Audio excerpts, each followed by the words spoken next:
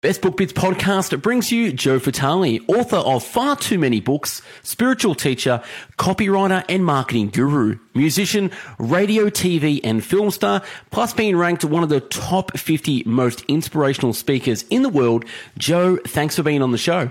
Of course, been looking forward to this moment. No worries. Now, your bio is super long and expansive. Now, take us back to how your story unfolded. I want to know who the 18-year-old Joe is, what is he doing, and what is he dreaming about? 18 years old, I was finishing high school and about to go into private pilot training at Kent State University. So I was leaving high school and about to go into college. And the dream, I wanted to be an author. I wanted to be a published author. I wanted to write things that made people happy. I wasn't particularly happy. When I looked around, I didn't see people who were happy. And I thought, well, let me try my hand at writing things that might, put a smile on people's face. Thereabouts was 18, as I remember. What was your first job? My very first job, I was 5 years old. Yes, I said 5 years old. And my father took me to work with him, and I was a trackman on the railroad. A trackman on the railroad does physical labor. You hammer, you use pitchforks for what's called tamping, and you are carrying ties and heavy equipment. I was 5 years old, and it was a shock to my system. I ended up working on the railroad throughout my years of growing up, weekends, primarily summers, and even during when I went to college and was bouncing around. So first job, it was the railroad, and that was the job for a very long time. Yeah, awesome. Your first book, Zen and the Art of Writing, came out in 1984. What made you write that, and what was your experience in sort of writing your first book? It was 1984. 1984 is when Zen and the Art of Writing came out, and that was my very first book. And that was my desperate attempt to get published. I was trying all kind of ways to make money as a writer, and in my attempts, I was homeless, I was in poverty, and as I was struggling out of poverty, I was trying different things, like creating a correspondence course, taking an ad out in Writer's Digest magazine, saying I had a 5-lesson plan on how to write. And when that didn't work, I took the 5 lessons, compiled them into a book, called it Zen and the Art of Writing, and shopped it around.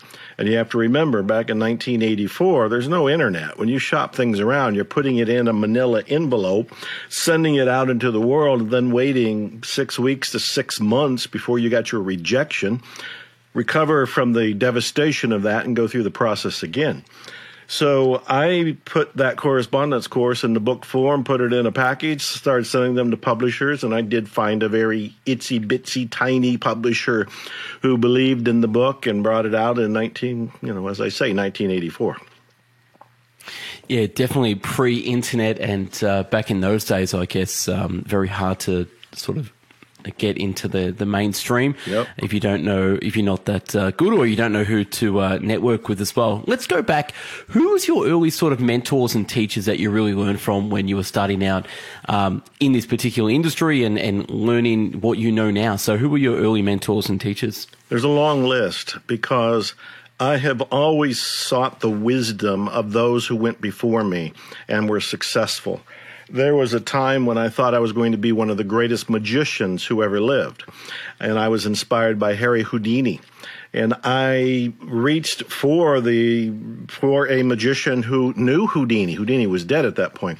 But in 1970, I wrote to the magician and asked for advice. And the magician wrote 2 pages back. His name was John Mulholland. He was legendary. He, of course, is gone. In fact, he died the next year.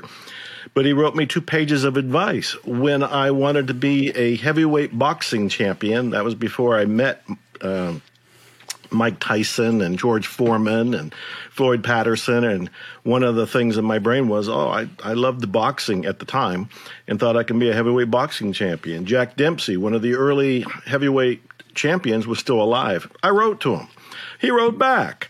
I still have the letter from John Mulholland. I still have the information and photo from Jack Dempsey. I have done this throughout my career. When I was thinking about being a writer, I wrote to E.B. White. And even then, he was an elderly man. He wrote me back a typewritten run-on sentence giving me advice about being a writer. A real influence was Rod Serling. Rod Serling was the guy behind The Twilight Zone. He wrote 2/3 of those Twilight Zone scripts, and I got to meet him. And again, it was around 1970, 71, and it was a turning point because I realized he was human. I was thinking he was supernatural, that he was otherworldly, that he had godlike powers, because I had seen him on TV, read his scripts, read the fiction stories, and thought, my God, this guy's a genius. Turned out he was a very insecure little man who had demons of his own because he had been in World War II, and it haunted him till the day he died. And he died about a year after I met him. But I realized that if he can do it, and he can be a success, then I had a shot. I had a shot at being a success as an author as well.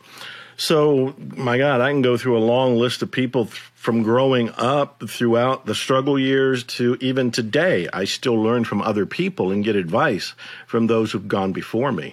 So, Jack London, obviously I never met Jack London, but my God, he influenced me. His book, Martin Eden, which was a semi-autobiographical story of a struggling writer who ends as a suicide, I found mesmerizing. And I wanted to be Jack London. I wanted to write books like The Call of the Wild and Martin Eden. And I devoured everything from Jack London. Today I have autographed books by him. I have all of his letters. I've, at this point, because I've gone on to some success, I can afford to indulge in these things. But early on, it was his writing and his life that was part of what spoke to me and advised me through demonstration on what to do. So, I mean, this is a subject we can talk about for quite a while.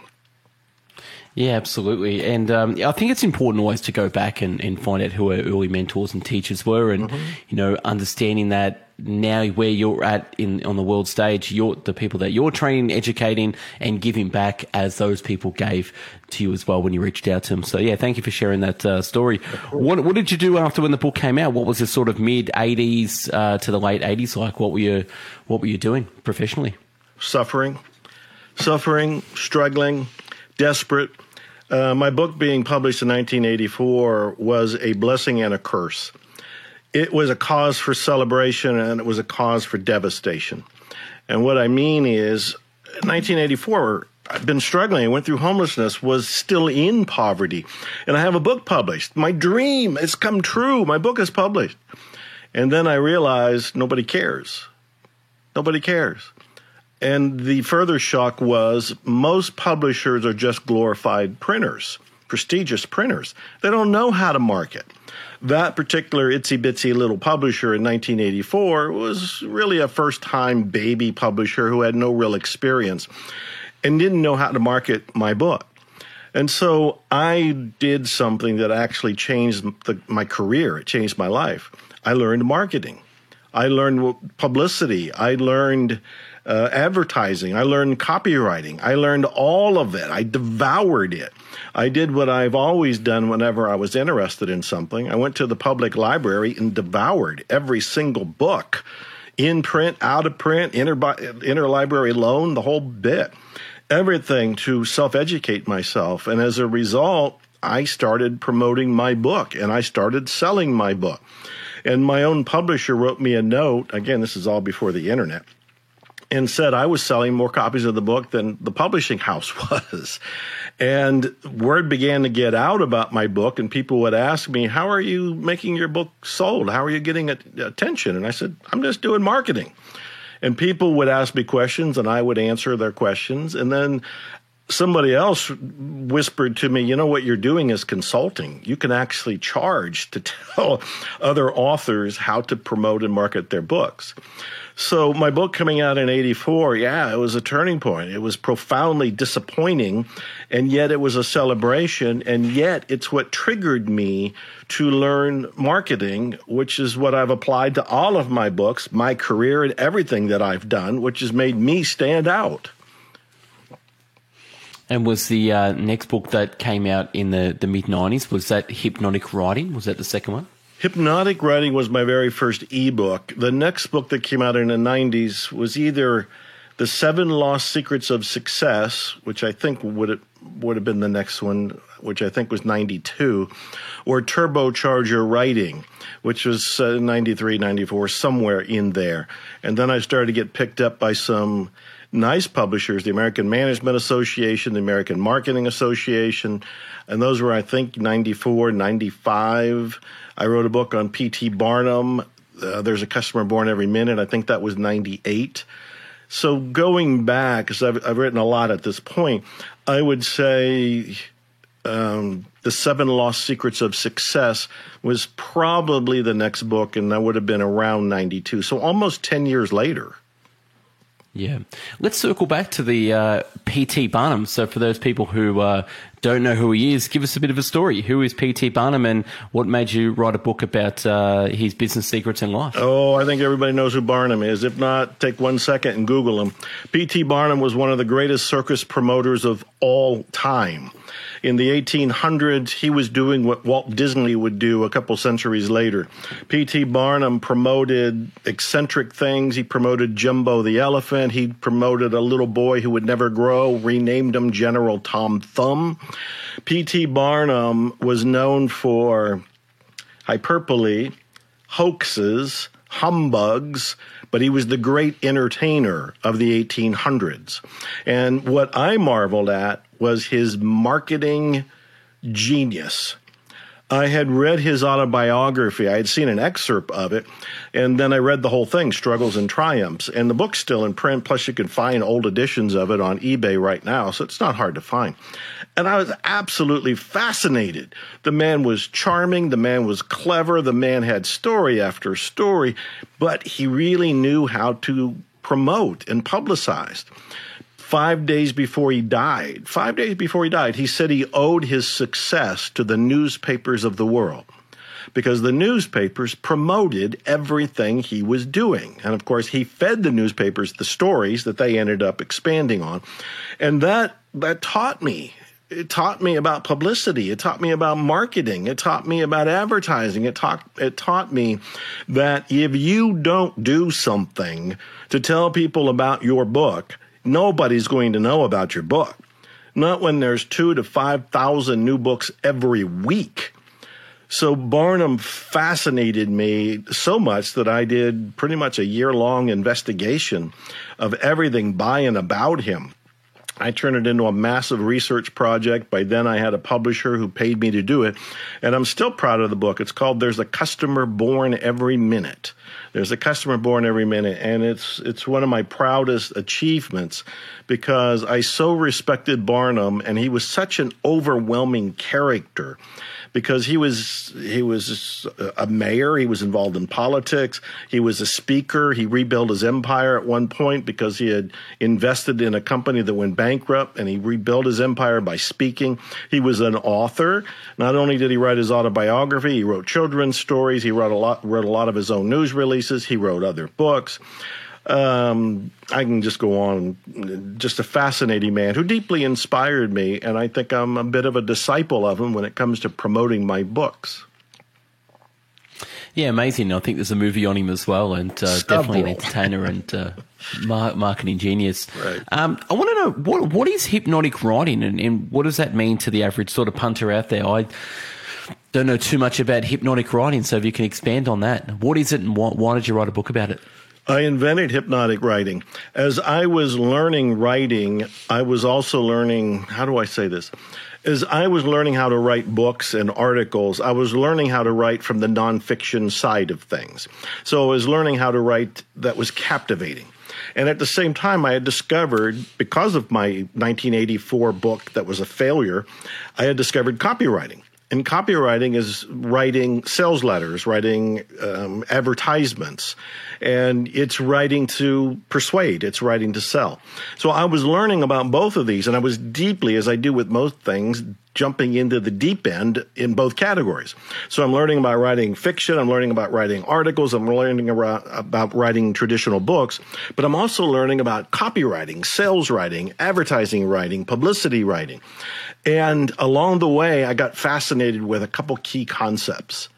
The first being, when writers write any sort of fiction, they are able to pull our emotions. They're able to make us laugh. They're able to make us cry. And I used to wonder how. They're using the same letters of the alphabet that we all have access to. They're using the same words that we all have access to in the dictionary, but somehow they're weaving them into a story that causes us to have an emotion.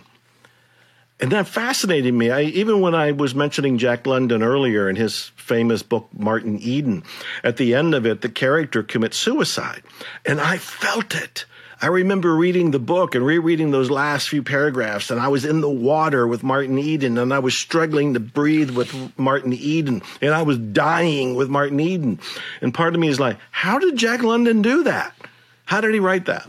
And then on the copywriting side, I'm looking at these are writers sending a sales letter to a complete stranger, convincing them to give money. And I'm like, how are you able to do that? And it was the combination of both of those that led to a concept that I ended up calling hypnotic writing.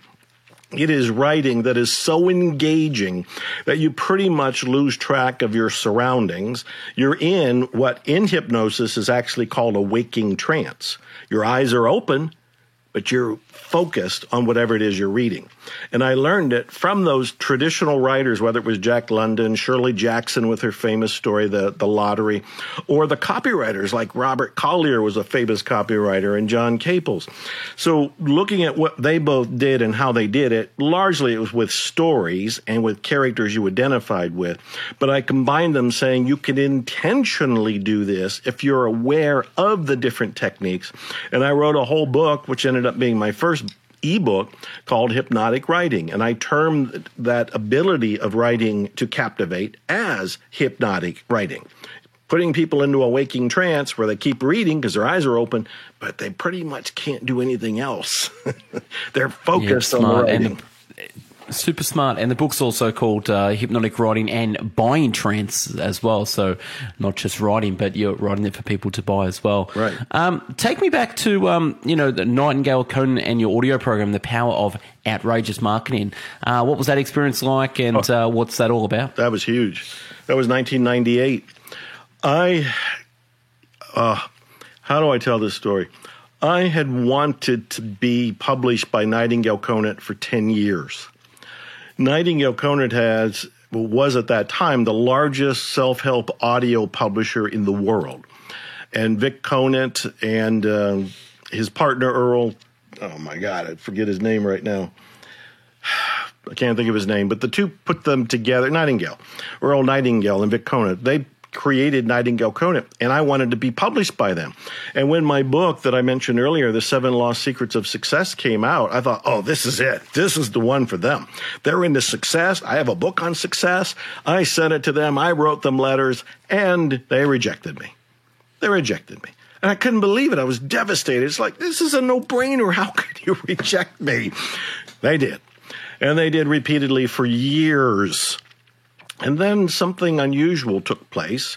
By then, the internet is around, and I was one of the pioneers on the internet. One of my books in the 90s was on internet marketing. It was called Cyber Writing. I think that was 95 or 96. And so somebody started emailing me questions about P.T. Barnum. They had seen my book on Barnum, knew I was fascinated with Barnum, and I answered all the questions about P.T. Barnum. I was just glad to do it. And after a series of emails going back and forth with this mysterious stranger, he finally said, "Thank you so much. I really appreciate how generous you were with your time and your knowledge." He said, "By the way, I'm the vice president of marketing at Nightingale Conant. If you would ever like one of your programs considered for publication by us, just let me know. Well, that was a lightning strike in my life. I still remember the moment. And, of course, I wrote back to say, I've got several things Nightingale Conant should want. I said my Barnum book, I had an audio program, I had the 7 Lost Secrets of Success, and I FedExed a box to my contact now at Nightingale. And he went to bat for me. He went to bat, and he ended up selling and getting me into their studios. And the very first program I did was called The Power of Outrageous Marketing. And that was still coming from my marketing background, everything I had learned to market my own books. I put in a marketing program, and that was my first. I've ended up doing almost a dozen programs and becoming one of the lead authors for Nightingale Conant. But it all began with a series of rejections and a synchronistic moment that redirected my life. It's nice to know that, looking back, connecting the dots and knowing the amount of content that you put out before an opportunity like this came about. And without you putting through that effort and all that content out and going through those years of poverty, homelessness, and, rejection and becoming rejection proof, and just keep doing you and keep writing and putting content out there, that an opportunity came out like this, and then you grabbed it, and the rest is history. But what a lot of people don't know, I want you to take us back to, how did you become a star in the hit movie The Secret? So take us back to how that came about and unfolded in the early 2000s. Well, it's also a great story. Before we go there, I want to reiterate something you've just touched on. I do interviews every day, and there was one recently where they said, out of everything you've written and everything you've done and everything you've read and everything you've heard, what's the one thing that always works? What's the one thing that always works to bring success to you? And I was a little frustrated thinking, man, you have to do it all. There's everything you have to do. There's lots of things you have to do. But they wanted one thing. So I took the challenge and I thought, oh, yeah, there is one thing. This one thing beats talent. It beats luck. It beats connections. It beats resources. It beats virtually anything else you could name. And what's the one thing? Persistence. Persistence. If you keep writing, if you keep attempting to be published, if you keep moving forward, over time, you will taste success. But you have to persist. I persisted when, my God, they're homeless. Persisted when I was in poverty. Persisted when there was not any evidence around me. Zero. None. That I would ever even be published. Nothing. You have to still keep going. If you really believe in yourself and the possibility of taking that chance that, it could work out, then you have to get up every day and just keep walking forward. That is the big secret. So as for me being in The Other Secret, the famous Secret movie, again, this was in the 1990s, was getting a name for myself as a marketer, as a copywriter, as a publicist, as an early internet marketer. And more people were taking notice of me, and books like the ones for the American Management Association were going out there. My Nightingale Conant program was becoming a bestseller. People were noticing it. And there was a self-help teacher by the name of Bob Proctor, he just died a couple days ago. So it's kind of moving for me to talk about this, and it's a tribute to him. He heard the power of outrageous marketing. He reached out to me, and he invited me to attend his next seminar, which was in Denver. And so I flew to Denver as his guest, and I thought, well, I have to give him something because he's giving me all of this and making a big deal out of meeting me. And I had a little pamphlet called Spiritual Marketing. A little pamphlet. I had written it for my sister. It had a 5-step formula in it that could help her get off welfare, which is what she was on at the time. And I had given it to her. It helped her get off welfare. And I thought, well, maybe I'll just give this little booklet to Bob as a gift. So I met him. I gave him the little booklet. It was a Kinko's thing. If you remember Kinko's back in the day, it was a print-on-demand kind of thing at the corner print shop. Folded over, staples in it, very homemade publishing bakery kind of thing. Well, Bob read it. Bob loved it. Bob offered to publish it. He wanted to record it. He stood on stage in front of 300 people and said, Joe Vitale's in the audience. Nobody knew my name. He made me stand up, and he said, Joe just wrote this book, Spiritual Marketing, and you're all going to want it. And they all did want it.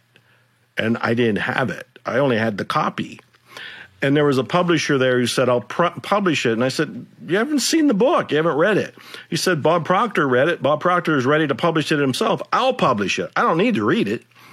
Wow. Okay. Things are happening.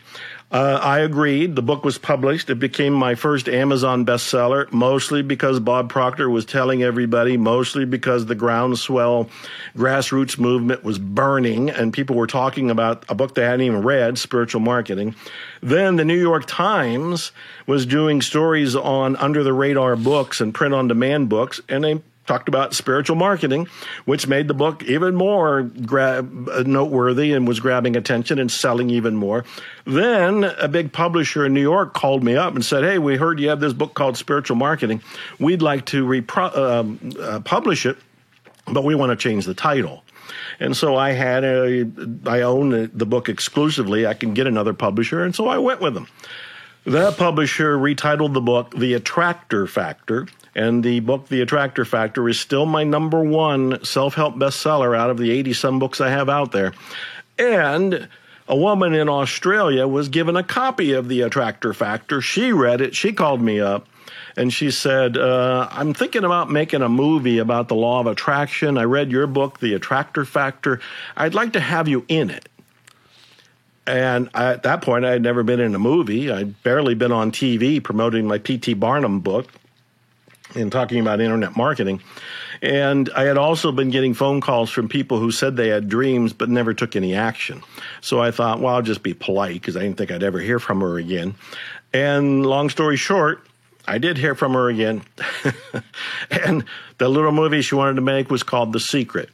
And she applied marketing, and so did I, to that movie. And that movie, 16 years later, is still grabbing the world, still going around the planet, still awakening people, still teaching them about the law of attraction, still a treasure that I ended up being part of, largely because of Bob Proctor believing in me and announcing me to his audience.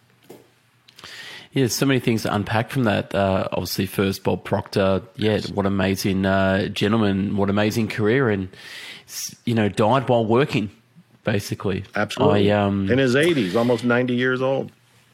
Still going and still advertising on Instagram stories. Just yesterday I seen it came up and I was like, Bob, aren't you dead? And he was like, the Instagram story was still going with marketing. So definitely a marketing genius, but yeah, what a great man, what a great book and what a great story too. So, thank you for sharing that, little story with Bob. Of course. Yeah. Rhonda from Australia. Now, do you know if was it the movie that came out first or was it the book that came out first with The movie. Secret? There was no book. When she first contacted me, she had put together a 2-minute trailer, and she said she did it in 10 minutes. And I saw the trailer, and I thought, oh, my God, if the movie is anywhere near as good as this trailer is, this movie's got to be history. It's got to make history. And the trailer was done in 10 minutes. It was very emotional. She used royalty-free images, royalty-free music. She had skills of editing, put it all together. She interviewed me separately, but most of the people she interviewed were members at the time of the Transformational Leadership Council. And she went to where they were having a meeting and virtually interviewed every single person there. They were all thought leaders. And a dozen of them or so out of that group ended up in the movie, and I and others were included.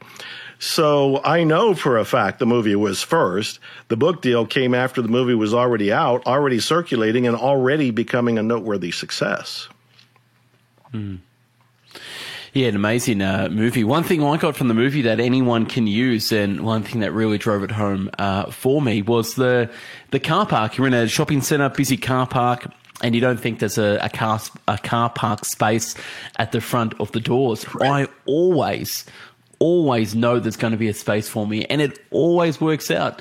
9 times out of 10, I'll go to the front where the door is, and there's a space there. Just magically appears. Now, call that luck, bullshit, whatever it is, but hey, it works. Those little things absolutely work. And just to touch on that too, I upgraded that challenge because I used to hear that. And I thought, boy, that's really small thinking about a parking place. And, of course, I did it, too. I would imagine having a parking place and then drive around and find it. And I thought, wouldn't it be better to actually manifest a car to park in the parking place? And then I began manifesting and attracting cars. In fact, I put up a website, attractanewcar.com.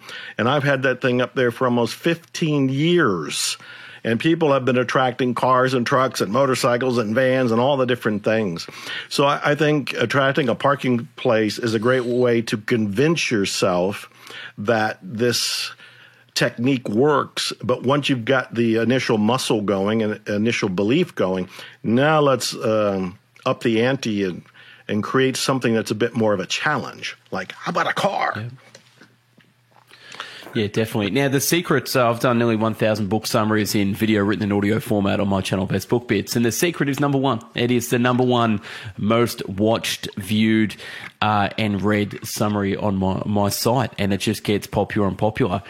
Now, if you were to give me a sort of a 1-minute summary for my audience listening, what is the secret and cutting the fluff out? What do you put it down to?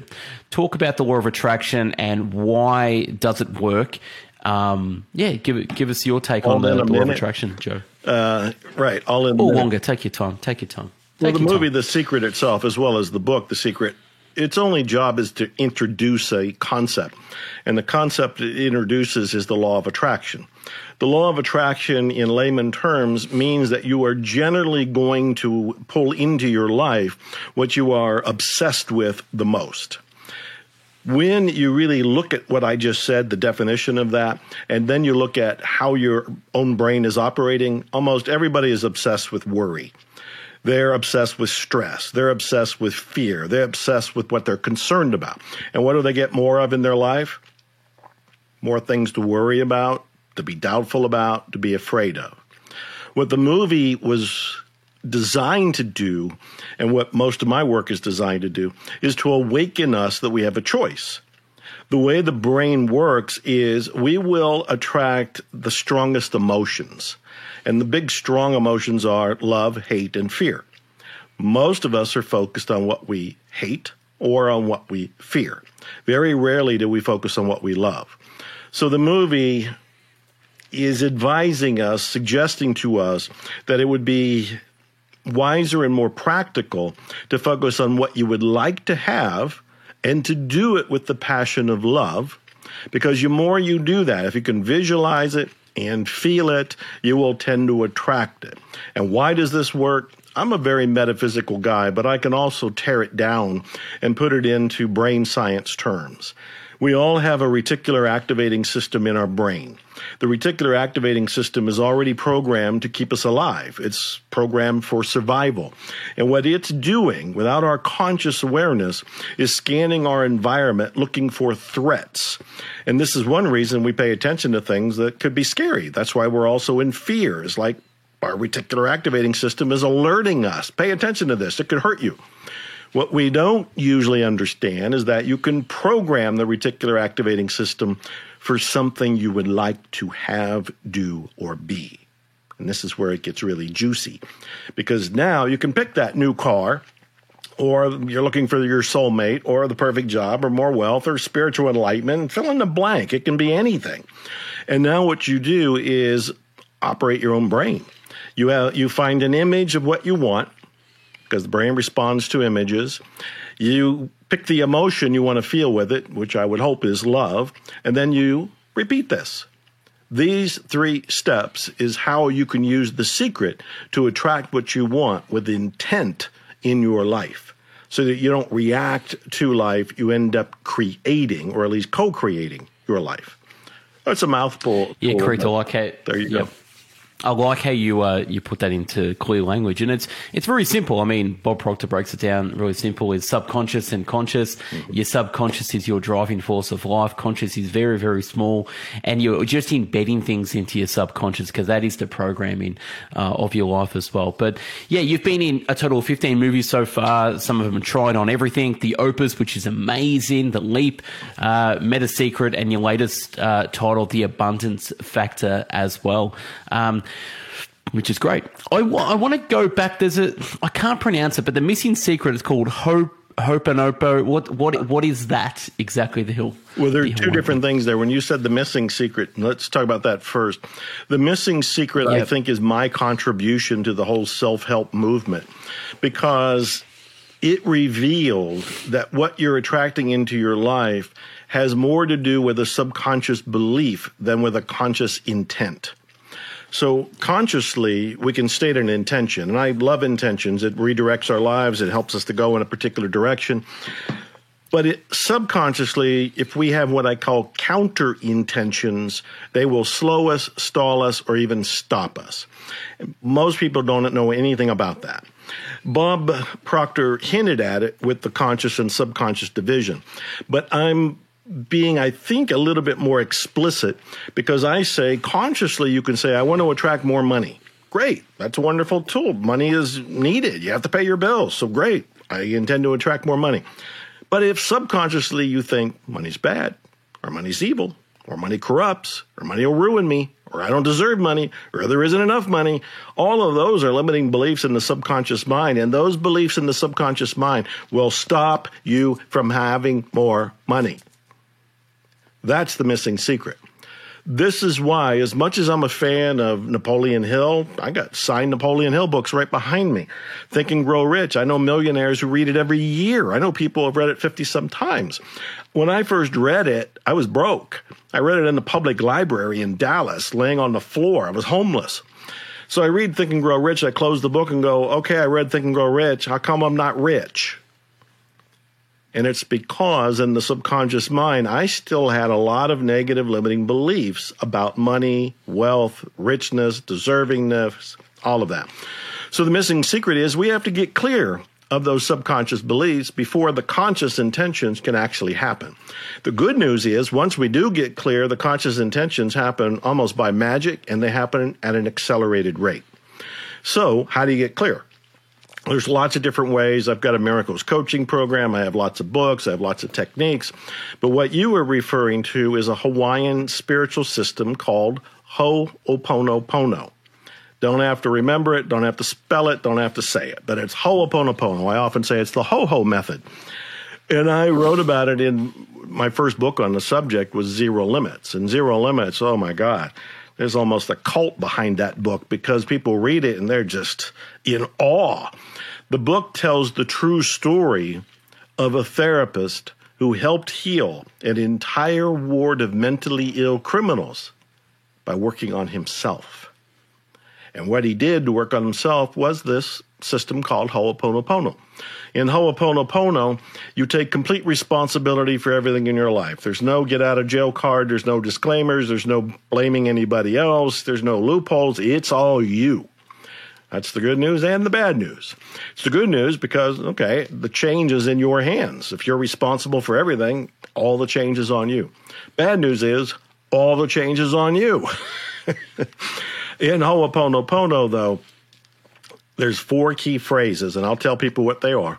4 key phrases that you say within yourself to your connection to whatever your higher power is. An atheist can say nature. Somebody else will say God. Somebody else will say the divine. Somebody else will say Gaia. The great something. Joseph Campbell called it the great mystery. Whatever you want to call it. We are not in charge of the universe. We're part of the universe. So whatever that higher power is for you, you're saying these 4 phrases to it. And the 4 phrases are, I love you. I'm sorry. Please forgive me. Thank you. I love you, I'm sorry, please forgive me, thank you. And these 4 phrases are said as a kind of prayer, as a kind of petition. It is a request to heal whatever your perception is.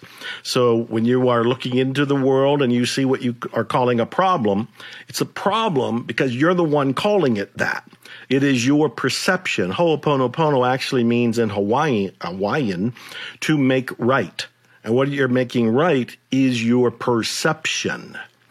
When the therapist was at the mental hospital for the criminally insane and helping to heal all those people, he wasn't working on them. He was working on him.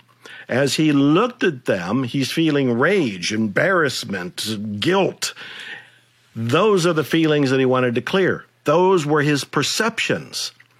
He'd go inside himself. He's connecting to the great something. I love you. I'm sorry. Please forgive me. Thank you. Repeatedly. Over time, patients who had to be shackled or sedated no longer have to be shackled or sedated. Patients who were pronounced as mentally ill criminals sentenced to the hospital were reviewed and being told, you're normal. You can go back into the world.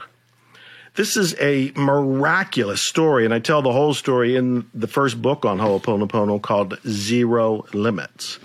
And Zero Limits and Ho'oponopono is one of the ways to get clear. It's one of the ways to implement the missing secret. Yeah, really, thank you for unpacking that. And some of the notes I took was, love, sorry, forgive, thanks, really strong and powerful words. Mm-hmm. Also, the importance of one teacher can teach many, as we know, but one enlightened teacher can teach millions and teach many other teachers that come after him too. So that's the importance of self-work and not only living your best life, but empowering others with your power. And I think that's the missing secret to life as well. So, yeah, thank you for all the work you've done and thank you for putting that together too. I want to sort of sidestep for a second and talk about your musical career. And you did the first self-help CD for a new genre of music called healing music. Talk to me about your singing and songwriting as well. Well, when I turned 60, which was 8 years ago, I looked around and thought, what is on my bucket list? I had managed to accomplish quite a bit, but I wanted to look around and go, what's undone? What haven't I touched? And I've always loved the music. I had a few guitars, but I didn't really know what I was doing. And I decided I want to record an album. I want to actually learn how to write a song. I want to put the band together. I want to learn how to sing. I want to learn how to play guitar. And I want to go in the studio and I want to make an album. That was my intent, age 60. And to be candid, here's the first thing that happened. Panic. It's like, I can't sing. I got no musical training. I don't know anything about going into the studio as a musician. I did as a speaker.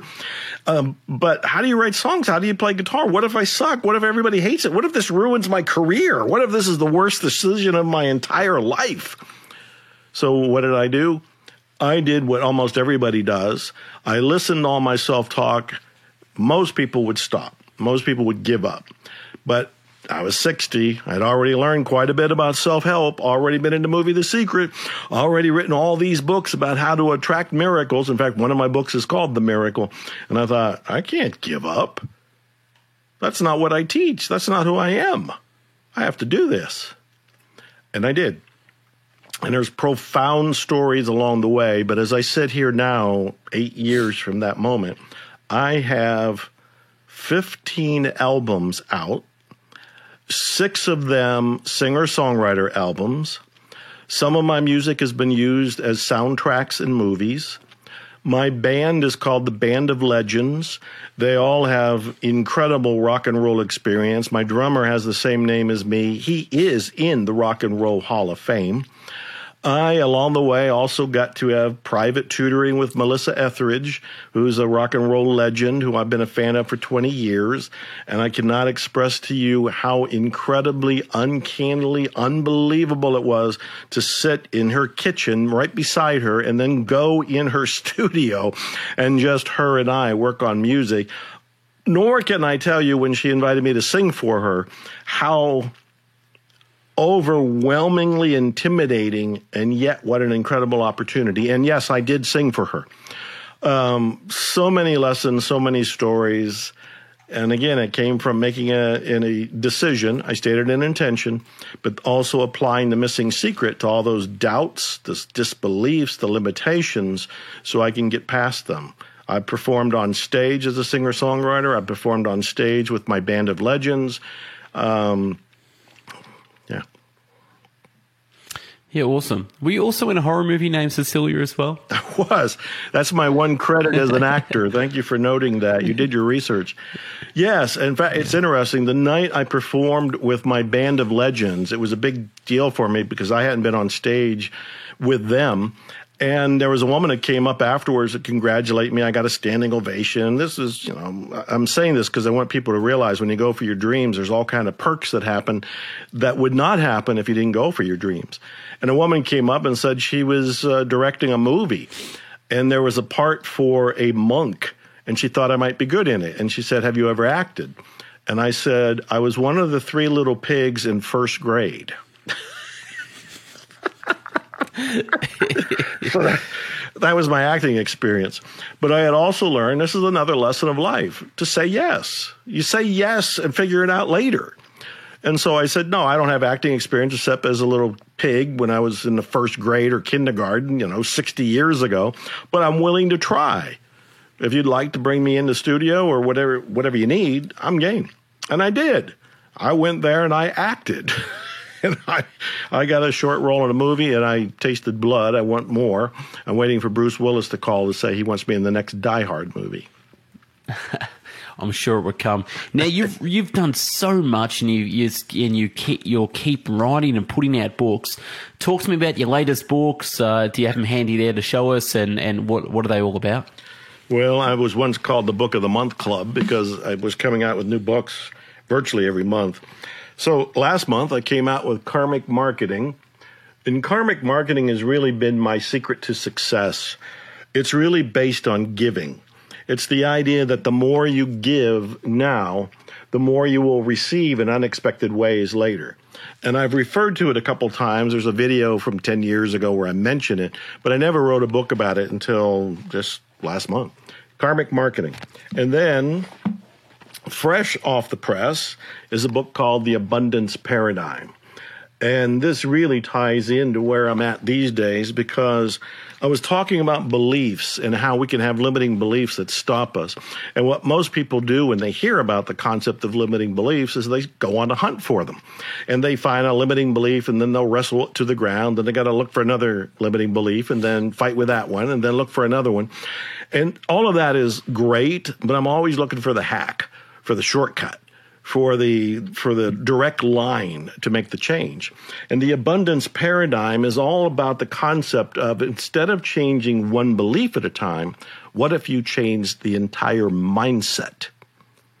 Instead of believing in lack and limitation, which I certainly did when I was homeless and in poverty, I look out into the world and I didn't see abundance. I didn't see opportunity. But what if you can absolutely just kind of pivot the paradigm out and replace it with abundance thinking? So this whole book, The Abundance Paradigm, is around the idea of moving from the law of attraction to the law of creation. And it's the most recent. I wrote a book myself called Success in 50 Steps, and I wrote it for 10 years, research, 13 years, 500 books, and I've got a chapter in there called Abundance, and I can tell you, writing that chapter, Abundance, was very hard because how do you put that into how do you expand on that so much? So I'm impressed that you actually wrote a book about abundance because it took me a hell of a lot of time to write one small chapter on abundance. So thank you for that. But yeah, it is all about your paradigm and looking at life through the glasses of abundance instead of scarcity. Right. We live on the most abundant. We live in the most abundant time in terms of what we have at the tip of our fingers. We're talking over the internet. Looks like we're in the same room. Like, how abundant is the world now? And then there's obviously people on the other ledger where they're living in scarcity, living in fear, doom and gloom. It's the end of the world. It's the global reset. What are some tips or tricks you can give people to sort of switch their paradigm to start thinking about abundance living. I'm glad you brought that living. up, because the easiest way to look at this is the following. Life is an optical illusion. Life is an optical illusion. You will get whatever you believe. You just pointed out, for example, that some people look out into the world and they're going to see scarcity. And if they see scarcity, all they have to do is go to the library, go to Google, do some research, and they will find all the evidence supporting scarcity. It's there. And it'll be very convincing. It'll even be overwhelming. It'll be an abundance, ironically, of information supporting scarcity. By the same token, if there's somebody who believes in abundance and prosperity, they'll do the very same thing. They'll go do the research, they'll go to the library, they'll go to Google, they'll type in all the words, and they will come back with books, with studies, with evidence proving abundance is the way of our life and where we're going, which is true. They both are. They both are. Depends on what you choose. If you want to believe in scarcity and struggle and lack and limitation, no shortage of evidence, no shortage of supporters for that way of believing. If, however, you want to step aside from that abundance paradigm, walk away, and you want to come from abundance, you can find the people who believe it, the supporters of it, the evidence for it, the books for it, the recent scientific studies conclusively proving it, and there's your backing. So for me, I highlight the choice. I highlight the choice. As people are watching right now, they might have a tendency to think in a certain way only because it's been habitual. They've been doing it that way. But right now is the interruption. Right now, between you and me in this moment, where we've introduced a concept that I'm hoping people will stop and reflect on. And if they chew on it just a little bit, then they can ask themselves, well, if it's really a choice, do I really want to keep going in scarcity if I could choose abundance? And that's where the life can change forever, in that moment, this moment.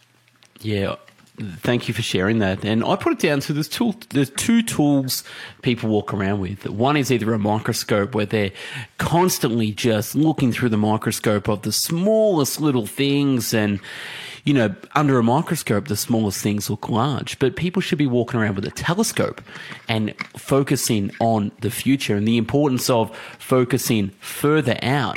And yeah, so the telescope versus the microscope, I've just made it up. It makes sense to me. But yeah, that's a way of looking at the abundance of the world. You know, telescope out to the stars, the moon, and realize that we have everything we need, where people walk around with a microscope and they don't realize the abundance that we have in nature. Step out in nature, go camping. I went camping on the weekend, haven't done that for a while, and just the sheer brilliance of the forest.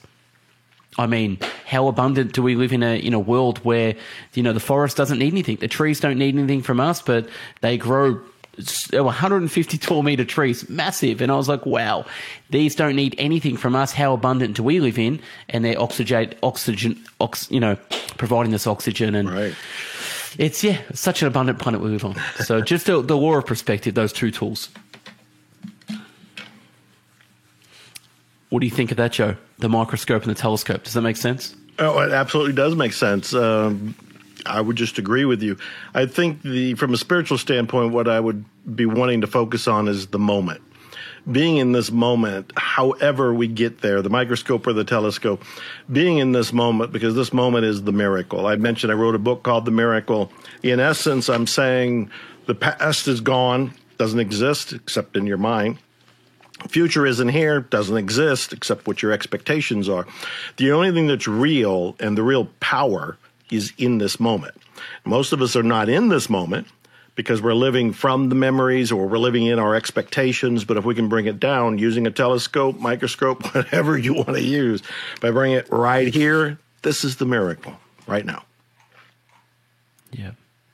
Yeah, the now is always there. So just a couple other quick questions before we sort of wrap up as well.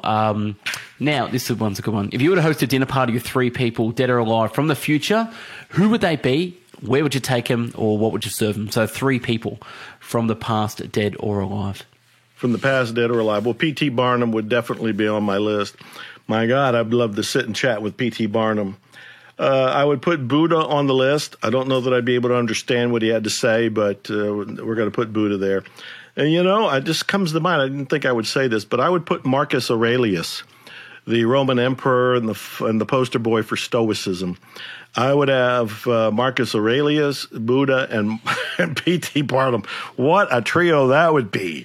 A circus promoter, a spiritual teacher, and a Roman emperor. That would be a great conversation. Now, would you take him out for tea, or would you have him at your place?